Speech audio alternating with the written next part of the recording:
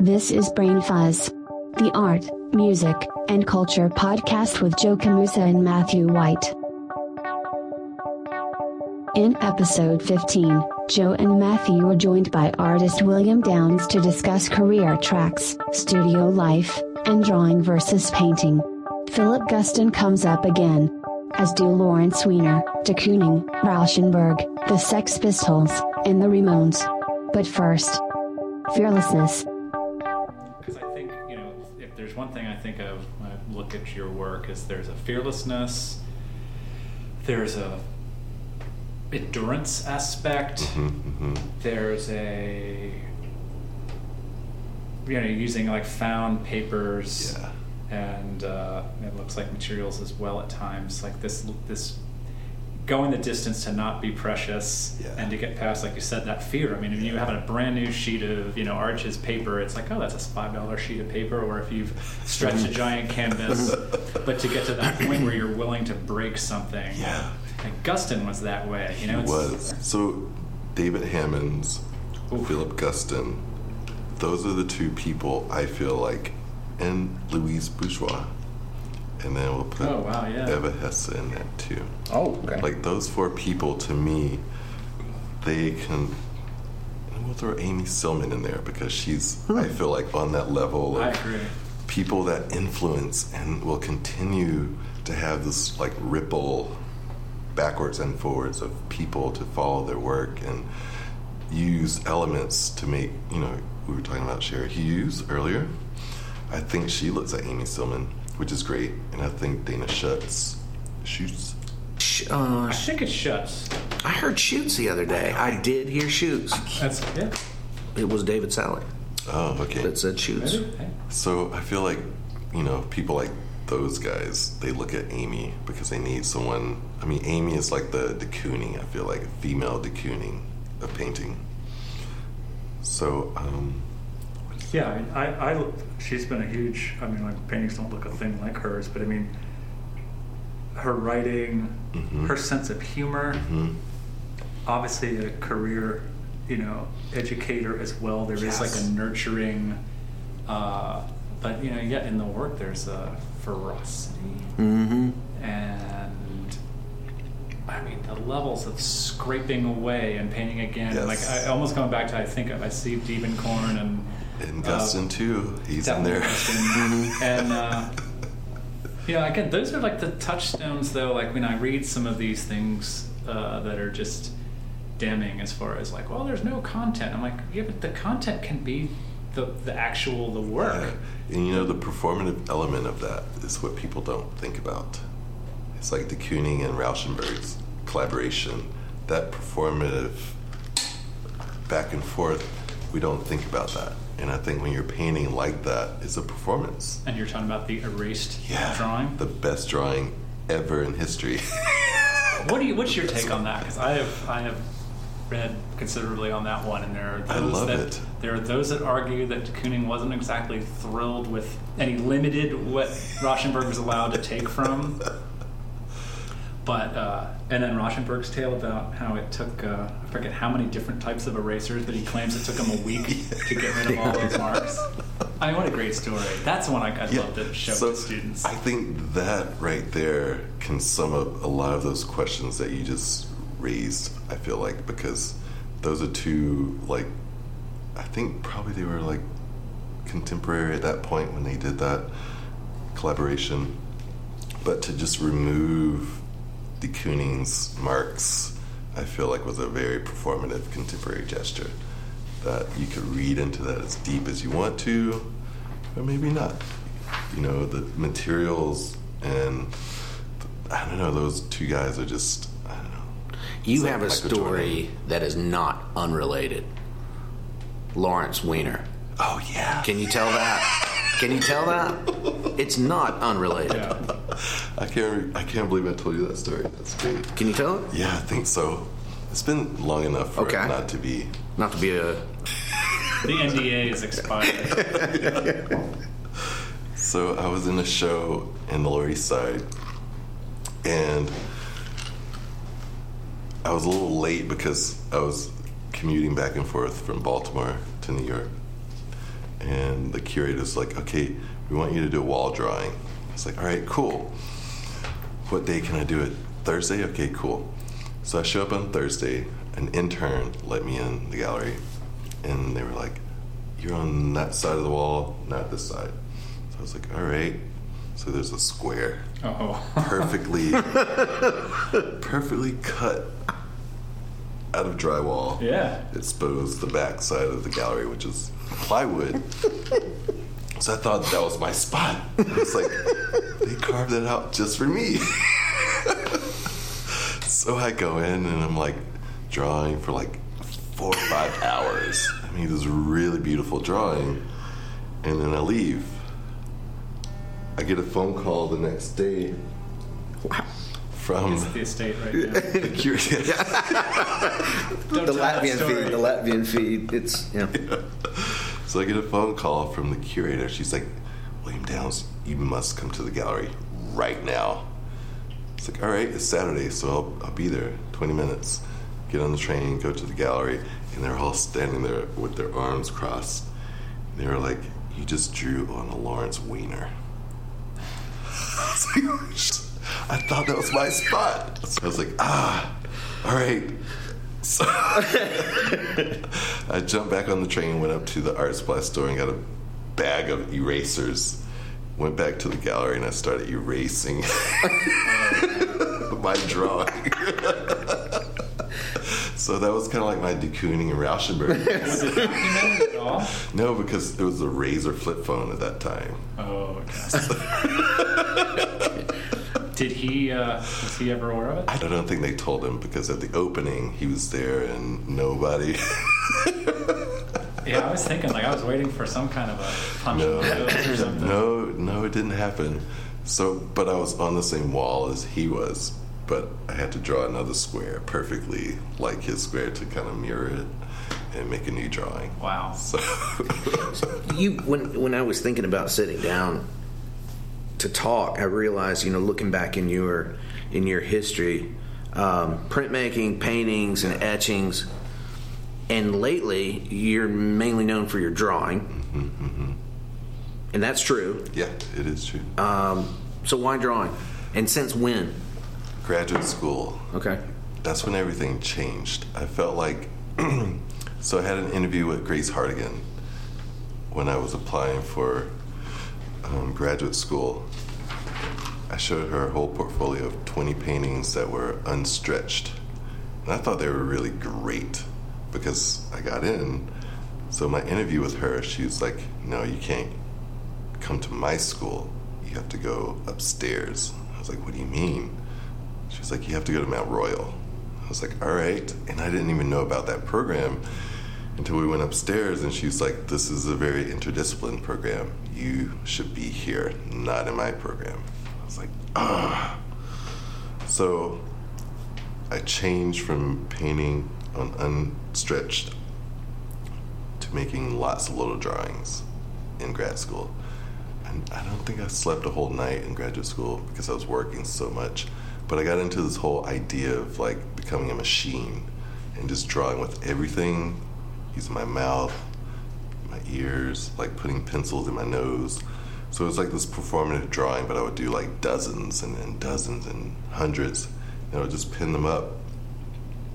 So my studio visits with all the people who were visiting, they were like, this is great, keep doing this. This is a really good project. So that's what I did, and that's how it started. I was making like thousands of drawings, pinning them up on the wall and creating these. Were you using found paper at the time? I was. I found these book pockets, which I think was my biggest installation. I made 6,000 drawings on book pockets. They're like 5 by 3 inches. So that was kind of like this big moment of like, if I ever like lost my memory or couldn't see anymore, I had this archive of drawings, 6,000 of them, that I could just pin to the wall and kind of like figure out how to make work from that without seeing them. So that's how it started. Was there any kind of accompanying text to describe, like, oh, this was like the pencils in the nose, or was that only known to you? Or it was only known to me because we didn't have iPhone.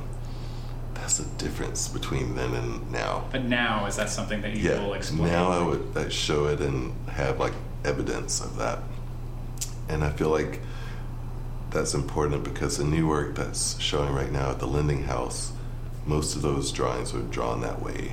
So when the curators came to my studio, I showed them like the photographs of me drawing with my stick in my mouth or my brush in my mouth or moving the paper and letting something like cut through the surface of the page to make the mark. The most recent work I saw in your studio, which was probably December. Was that the mural? That was the wall drawing? Your entire studio was covered. Yeah, it's still there. So that drawing was kind of like you take your sketchbook, you rip it up, and then you put it on the wall.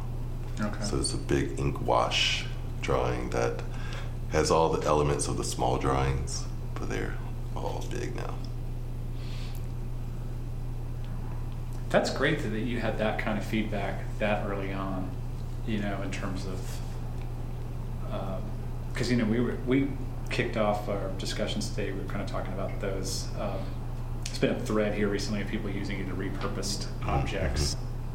Like, why do you want to use found paper, for instance? Because paper is slowly disappearing, I feel like. Like, we're more concerned with our phones and our Right. iPads, and paper is slowly disappearing, I feel like. So for me, I collect paper because I love that feeling, and I love the way that pulp, takes a mark. So I think if I can just collect all of it and draw on it and then install that in a space where people can go, oh, that was a phone book, or that was a Bible, or that was a piece of a random book that's slowly deteriorating because it's so old. It's from the 20s or 1900s or something. So for me, I love that idea of keeping that record or that artifact. How often does it's going to be an artifact at some point? How often does the context of the object of the paper connect with the subject of the show? The show right now that's up in Chicago, Art AIDS America. Yeah. Those drawings are made on found folders. That's exactly what I was thinking of. So for me, I was relating that to like the medical file. Sure. Yeah. When you get your charts, when you go to the doctor, they come in with the folder and all your information's there. So for me, all the drawings that are on those folders are the information that are about the subject matter that I'm working with. And on each spine of the folders, we found artists and musicians who died from HIV or AIDS. So we wrote all of their names on the sides. So I'm relating that to that issue. And then the drawing is kind of about that person, but not really, because I have to add my patina to that. There is a drawing of Eazy-E, which is very intense, and I did not know that he was set up, like he contracted the virus through a situation instead of actually. Oh, wow. Like, I did not know that. I didn't know it either until one of the security guards in Chicago told me, because she saw his name on the spine. She's like, "Do you know that story?" I was like, "No, tell me about it." Security guards, I'm telling you. Another recurring thread in the brain fuzz. But she's been studying my work since she has to stand there all day at the museum and like look at everything. Probably some of the best feedback you've ever received. Yeah. It was. She's like, that drawing right there looks like this drawing that you made. And she pulls out her phone, and I'm like, oh, my website's on your phone. That is great. Wow. She's like, yeah, I have to tell people about your work when they come up to look at it. I was like, oh, that's cool. You're not just a security guard. You're kind of a, you're my agent too. Well, see, with funding in the arts being what it is, combining those roles now is becoming more and more important. So you can do security, you can do docent, you can do everything just as one. I was thinking, and this ties into a recent discussion, the fact that when you got to grad school to make the decision that you made on paper is it a conscious effort maybe by contemporary artists to further distance themselves from the past, i.e., easel painting, the square, etc., to be able to be liberated like that, in terms of to not have to deal with all of the loaded associations with, say, painting on canvas. That could take somebody 20 years to figure out if they do. Right, and I feel like me running from that was being like the drawing machine, so I could like not have that responsibility, I think, because in graduate school, everybody was a little bit more critical than undergrad, I felt like. So for me, I wanted freedom, and I wanted to create an expression that was unique and something that's more transportable. Yeah. Paper is easier to carry than canvases or I've got my little shipping. mini museum there versus the flat files, and I'm really excited about things that fit in those. My new mandate is it has to fit in the biggest drawing now can be 35, 45, or forget it. But how was that received? Not to like go down memory lane, No, but it's like, great. was it just seem like, what the hell are you doing? I felt like amongst like your fellow students. I felt. Were they looking at you like, what are you? I think, all right, so my undergrad friends were like, whoa, why did you stop painting? My grad friends were like, oh, this is great, this is amazing. And then my students were like, whoa, we really can do that and get away with that? Because, they don't know that paper and mark making can be fleeting like that. And to have that freedom is a new thing to them. So I feel like I have to please all of these people in some way. So I'm going to go back to painting at some point. But I don't know. I feel like, to me, drawing it's liberating, and the connection to everything that's happening. Like, I can be political, I can be poetic, I can be painterly in the drawing. So for me, it's like an easy muscle flex and please all of those kind of categories. Like it's high-low, in between, it's portable. I think that's what's amazing. It can be conceptual, it can be realistic. You can dress it up. It is the guitar. It is the guitar of the visual arts. It's the portability. Exactly. It's like the solo guitarists can tour by themselves. But also that permission, because I personally, that's been a huge thing. Like seeing, Cy Twombly was the permission. For me to you can take this piece of graphite and draw all over this canvas, or that's sadly in my world, I had to figure that out. Yeah. So I understand that in terms of with students, for instance, to again some of their ideas might be you have to be able to draw like Rembrandt, and it's maybe it's Twombly or it's Gustin or that's why Phaidon isn't sponsoring us yet, but they should. But D1 and D2 books, I probably enjoy them more than anybody I show them to. But I mean, it's permission. You can do whatever the hell you want.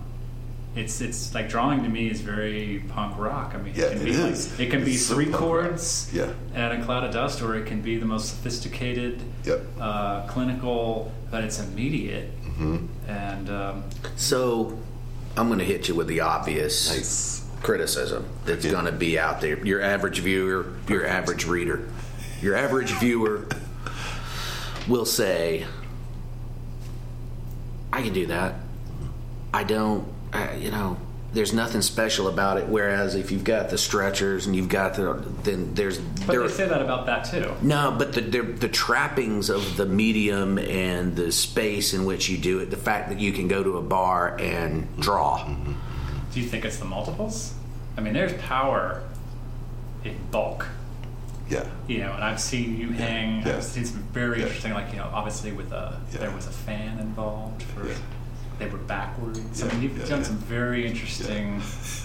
But how often do you run into that though? For your average viewer, are they turned off by it? Do they confront you and just? I've used this phrase before: the deceptive simplicity. I think I have not run into anyone who's upset or pissed off or confused or saying that they could do it themselves. Or felt shortchanged. Any of that. It's always been wow, you did that with that? That's interesting. That's cool. Or how many did you do in one day? Like, I get those surprises more than anything. And see, that you're not going to, that performative aspect is not going to get articulated for so many. Seriously, how many drawings in if you were to do a session, let's say? Well, at Monster Drawing, I did, I think, 75 drawings in that 1 hour. But people see speed, they see intent, they see... Yeah. That's what I think. I'm even noticing sometimes, like, sadly, it's like the stuff that are like my maybe test materials sometimes are the things that people get most excited about. Yeah, and I'm just too stupid, like, oh no, I'm going to still labor over this for 3 weeks. But they're like, yeah, look at that. That's really, because they catch something. Like, I actually was moving and moving quickly. And, But there's something that... I think it's transmitted. Your viewer, though, is going to say, okay, your average viewer is going to say, okay, the speed with which you're able to knock this out, that can't be real art, or that can't be something that would hang in a museum, or that would... Yeah, I have not run into those people. Good. But... They're out there. I would like to meet them and talk to them about it and see, how their criticism... Like, I would be more interested in that criticism than... more educated or more people who know about the process of performative drawing. Because it raises so many related issues. And I was immediately thinking, when you were talking about machine, becoming that machine, generative art, how artificial intelligence is coming into play.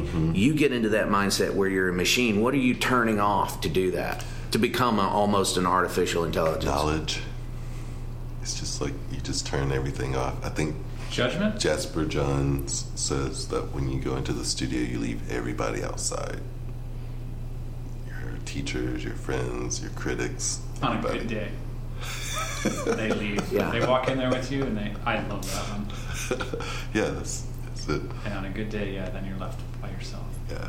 So I think about that, and I think the drawings that I'm making right now are kind of about that solo emptiness, but you're trying to like fill that frame with marks that people can't, or people don't know how you made that mark.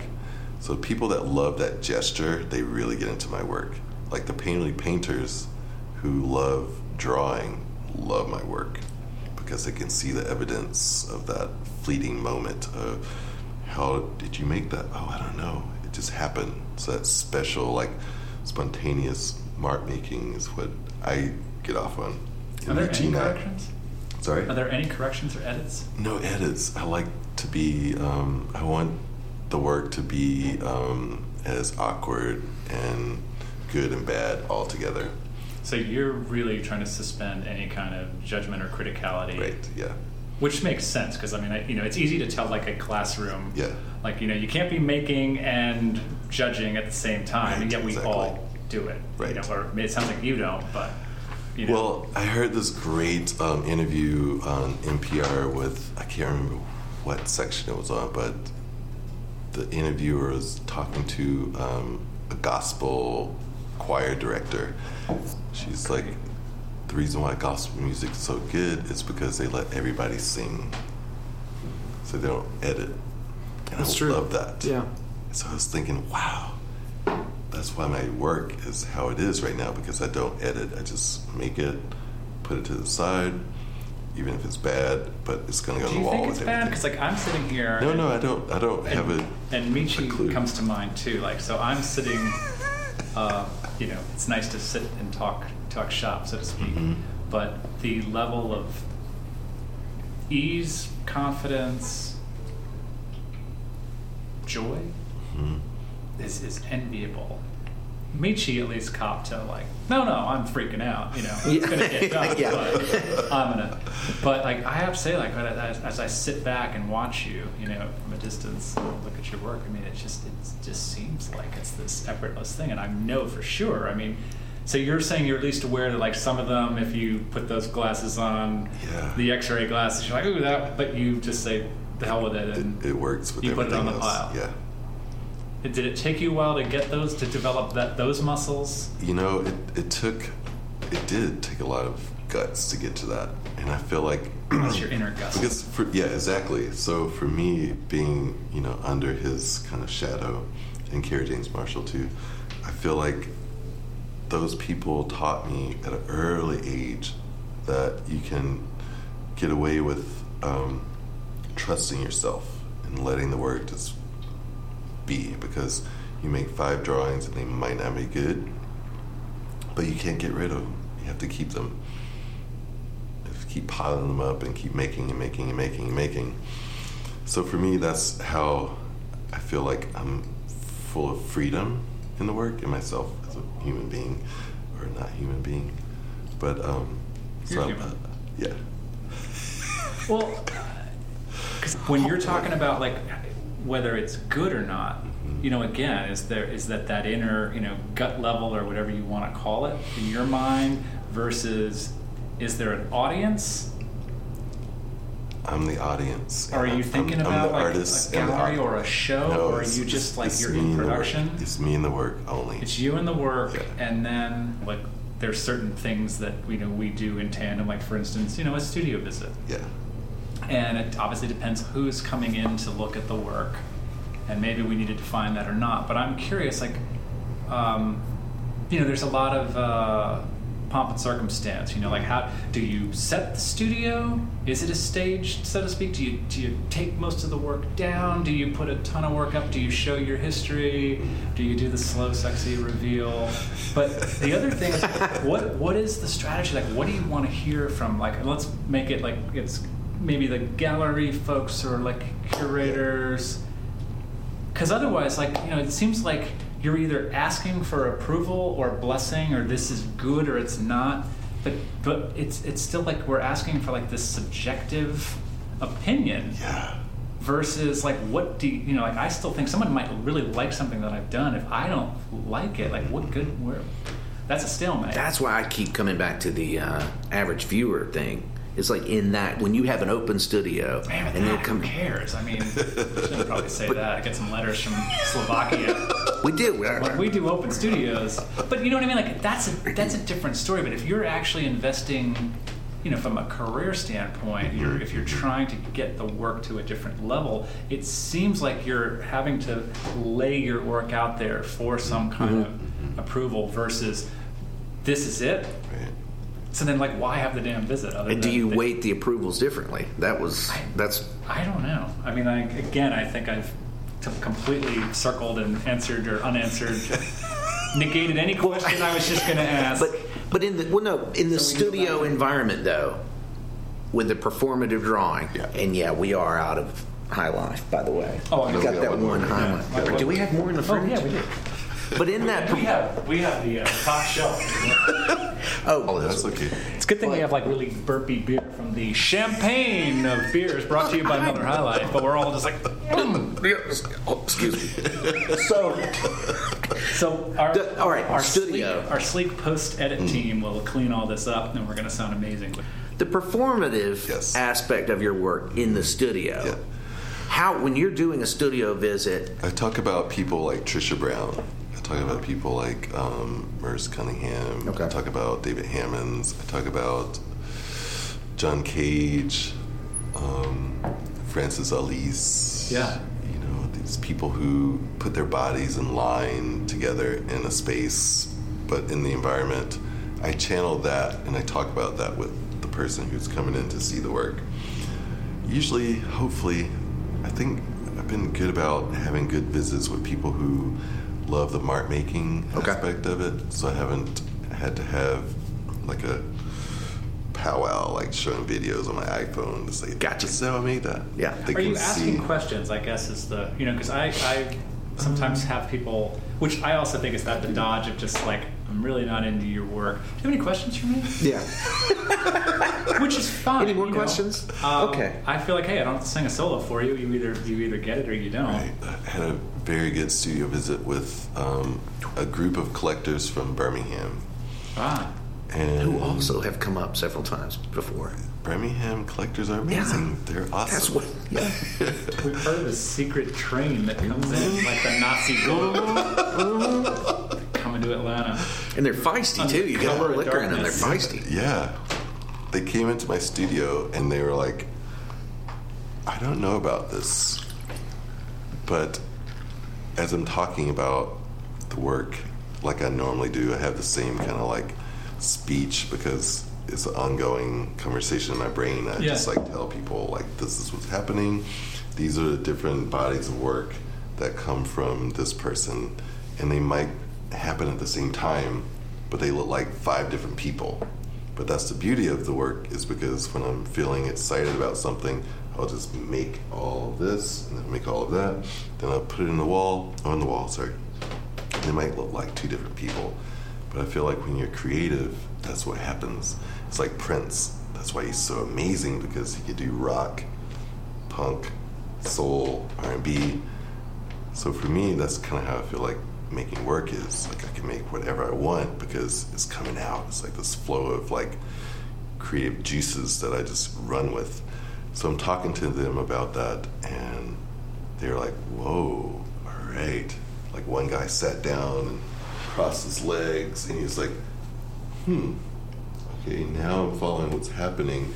And at the end, he was like so excited about it.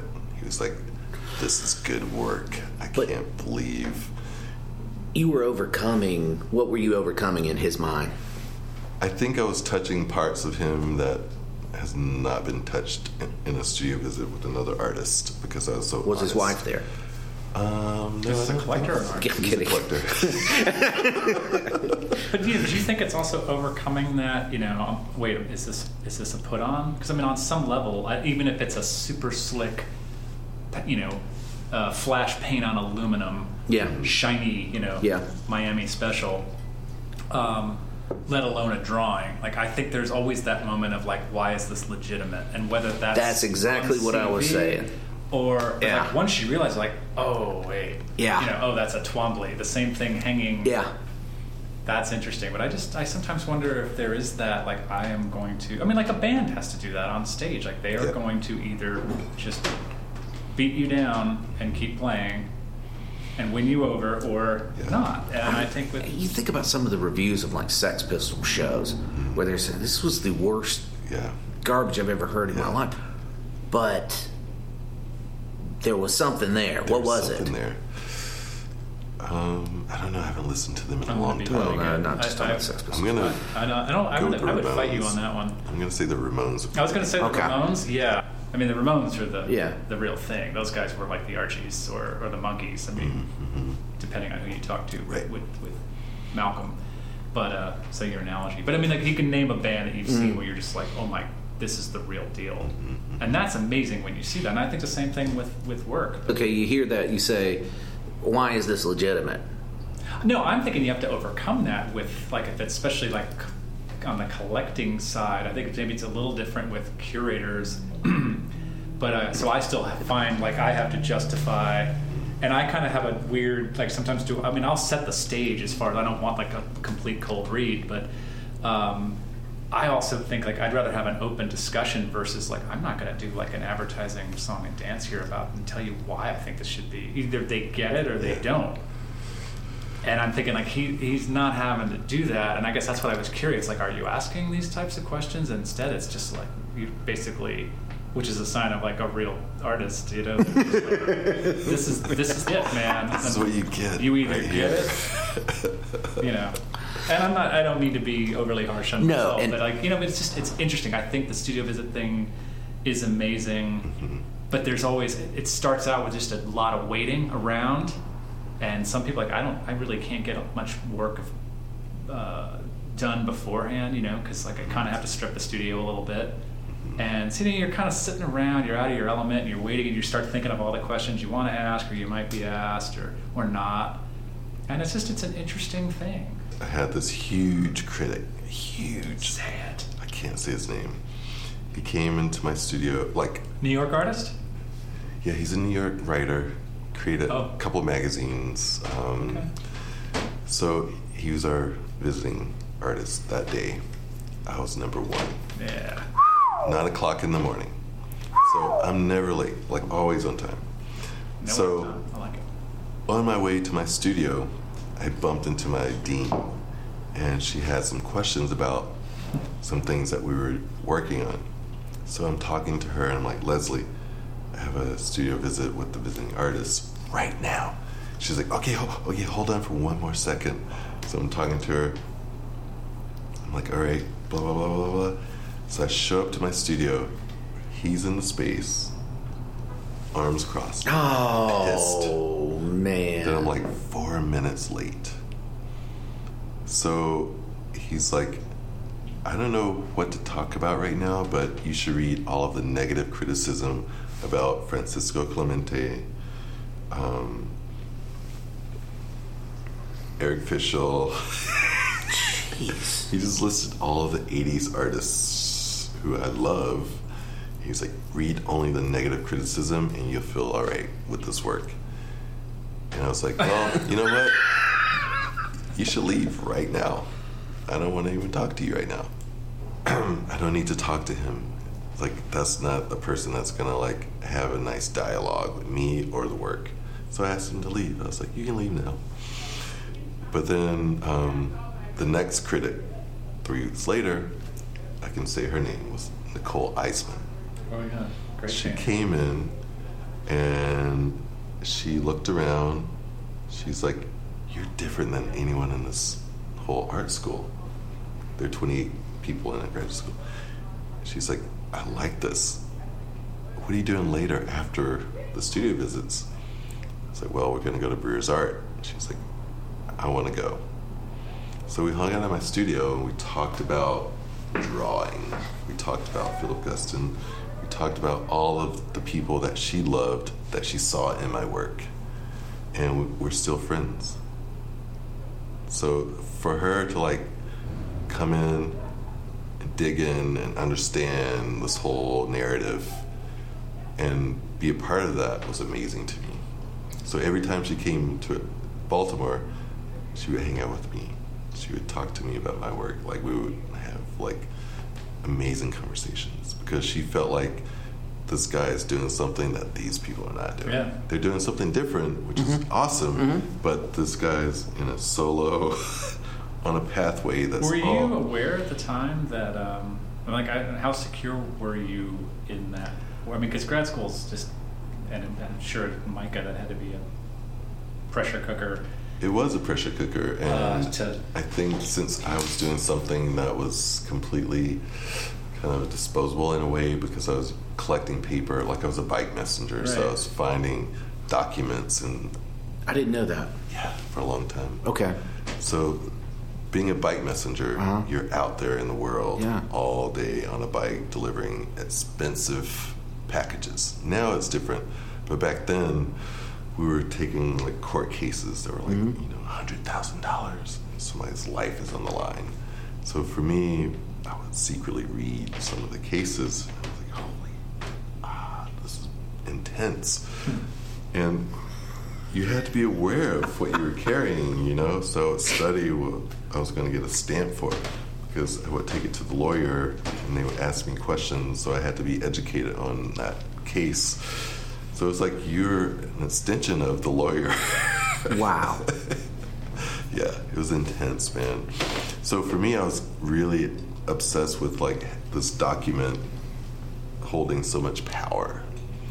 So paper to me became like this powerful thing just from being a messenger for so long, and then drawing on top of that, adding my history to that history that's already like being shared and documented. So I would go into buildings late at night, and because I would see them on the bike in the daytime, I would be like, oh yeah, that one's empty, I can sleep. So I'd go in and I would bring like a big bag and I would take the paper from the different office spaces, or I would go into like, there's this one building called 333 in Baltimore. It was like a belt making company. So I'd go into the main office and I would get the documents that people, like the receipts, they were really beautiful, and I would draw on those. And some of those were in the show at Dashboard Co-op. I don't know if you saw that show on North Avenue, which was a really beautiful show, Nexus, Plexus, Sexus. So some of those were like the first time ever installed in a space. I was really excited to see them like out again.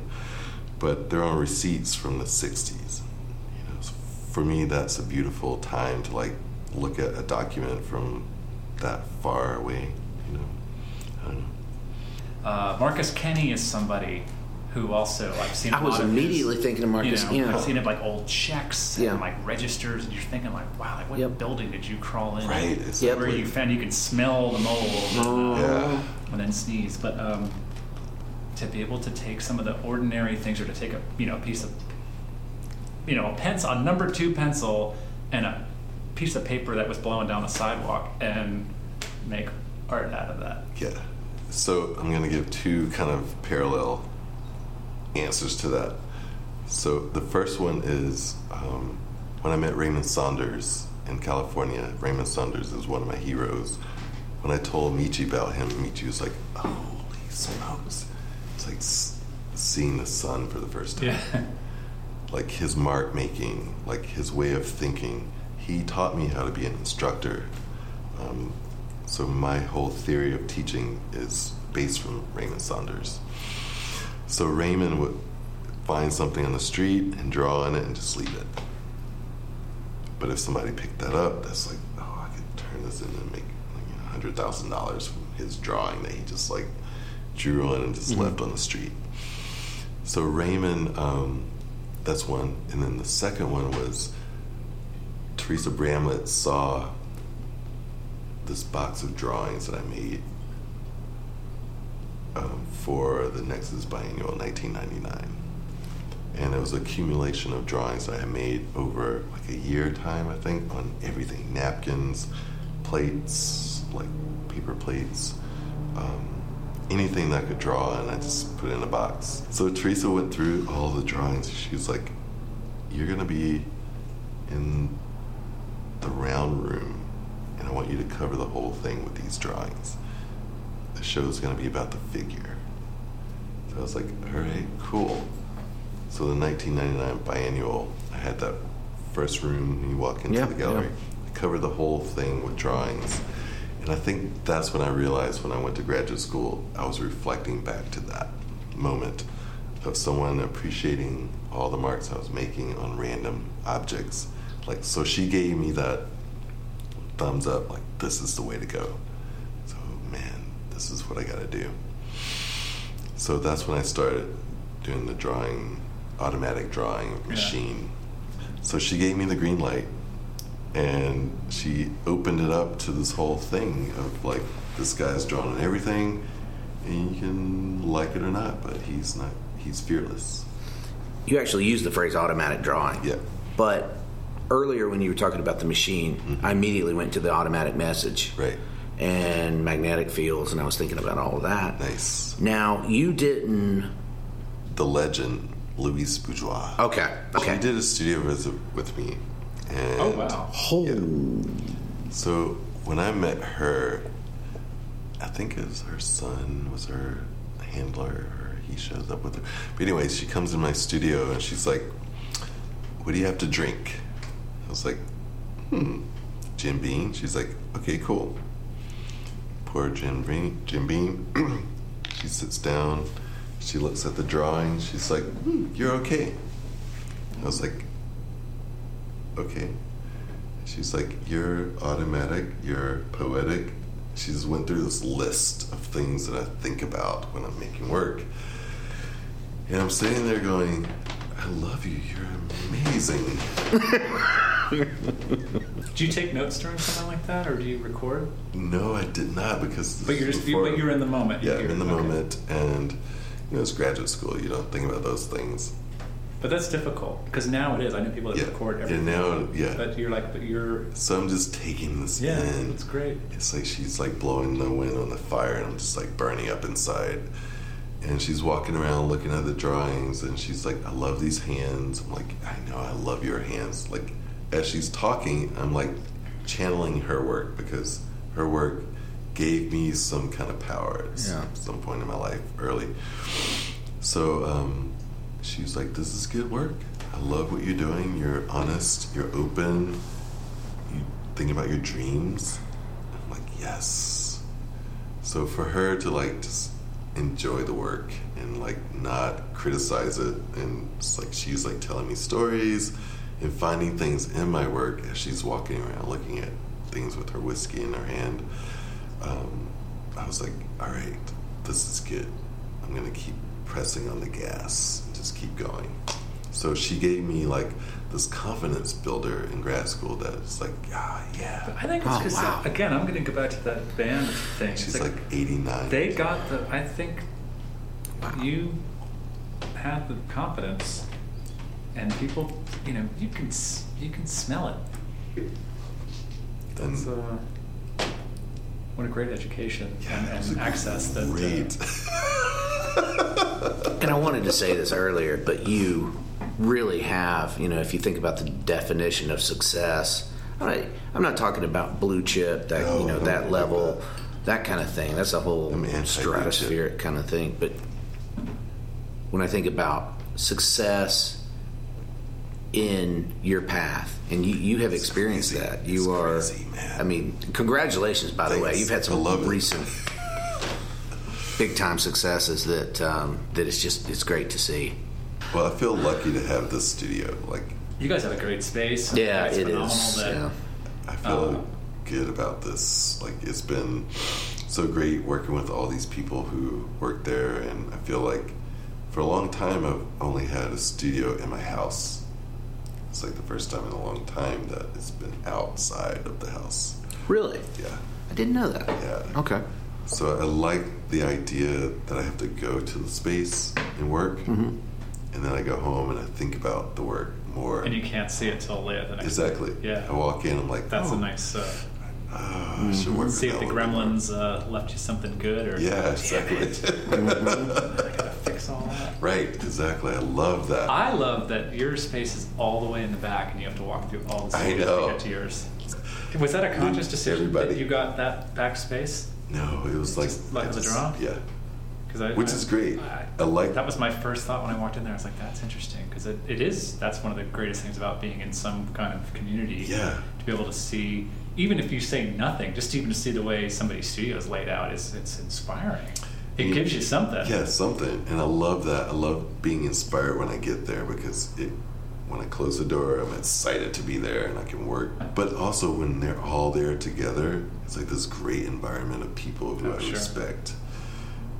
Sometimes I'm like, well, I need this because I'm like very private. So right now it's like good that I have these three people who kind of keep me excited about being public with the work. There's something about, though, unfortunately, ready or not, almost, I feel like I need to have other people in the room. I don't or like a show. That's what but to see what I have, sometimes right. I can't see it either until it's out of the studio or hanging somewhere, and then sometimes you're just like, oh. But I don't know, there's something about things being in a room and, interacting with whatever else might be up, and it takes on a different life. But well, speaking of different life, the drawing that you saw in my studio, I'm trying to figure out how to reinvent that life. Oh boy! So I'm gonna create this performative act that's gonna happen, where we're gonna make a film, kind of like Matthew Barney, where I'm bringing. I've been thinking of him the whole time in that drawing restraint. And I'm like, don't bring it up. Don't bring up Matthew Barney. Matthew and I were. Don't you get a warning for that? Don't you? Oh no. I think you said earlier that people get a warning for that. Oh, if you throw out artist names? No, Matthew Barney specifically. But it's Matthew. You refer to it as Matthew. No, all right. Just a warning. I like that. He has agency. Can't do that. So let me ask you something. Connect with Joe and Matthew and find out more about this and other episodes at brainfuzzpodcast.com. On social media, share your thoughts and comments with #BrainFuzzPodcast. Now, go assert your agency.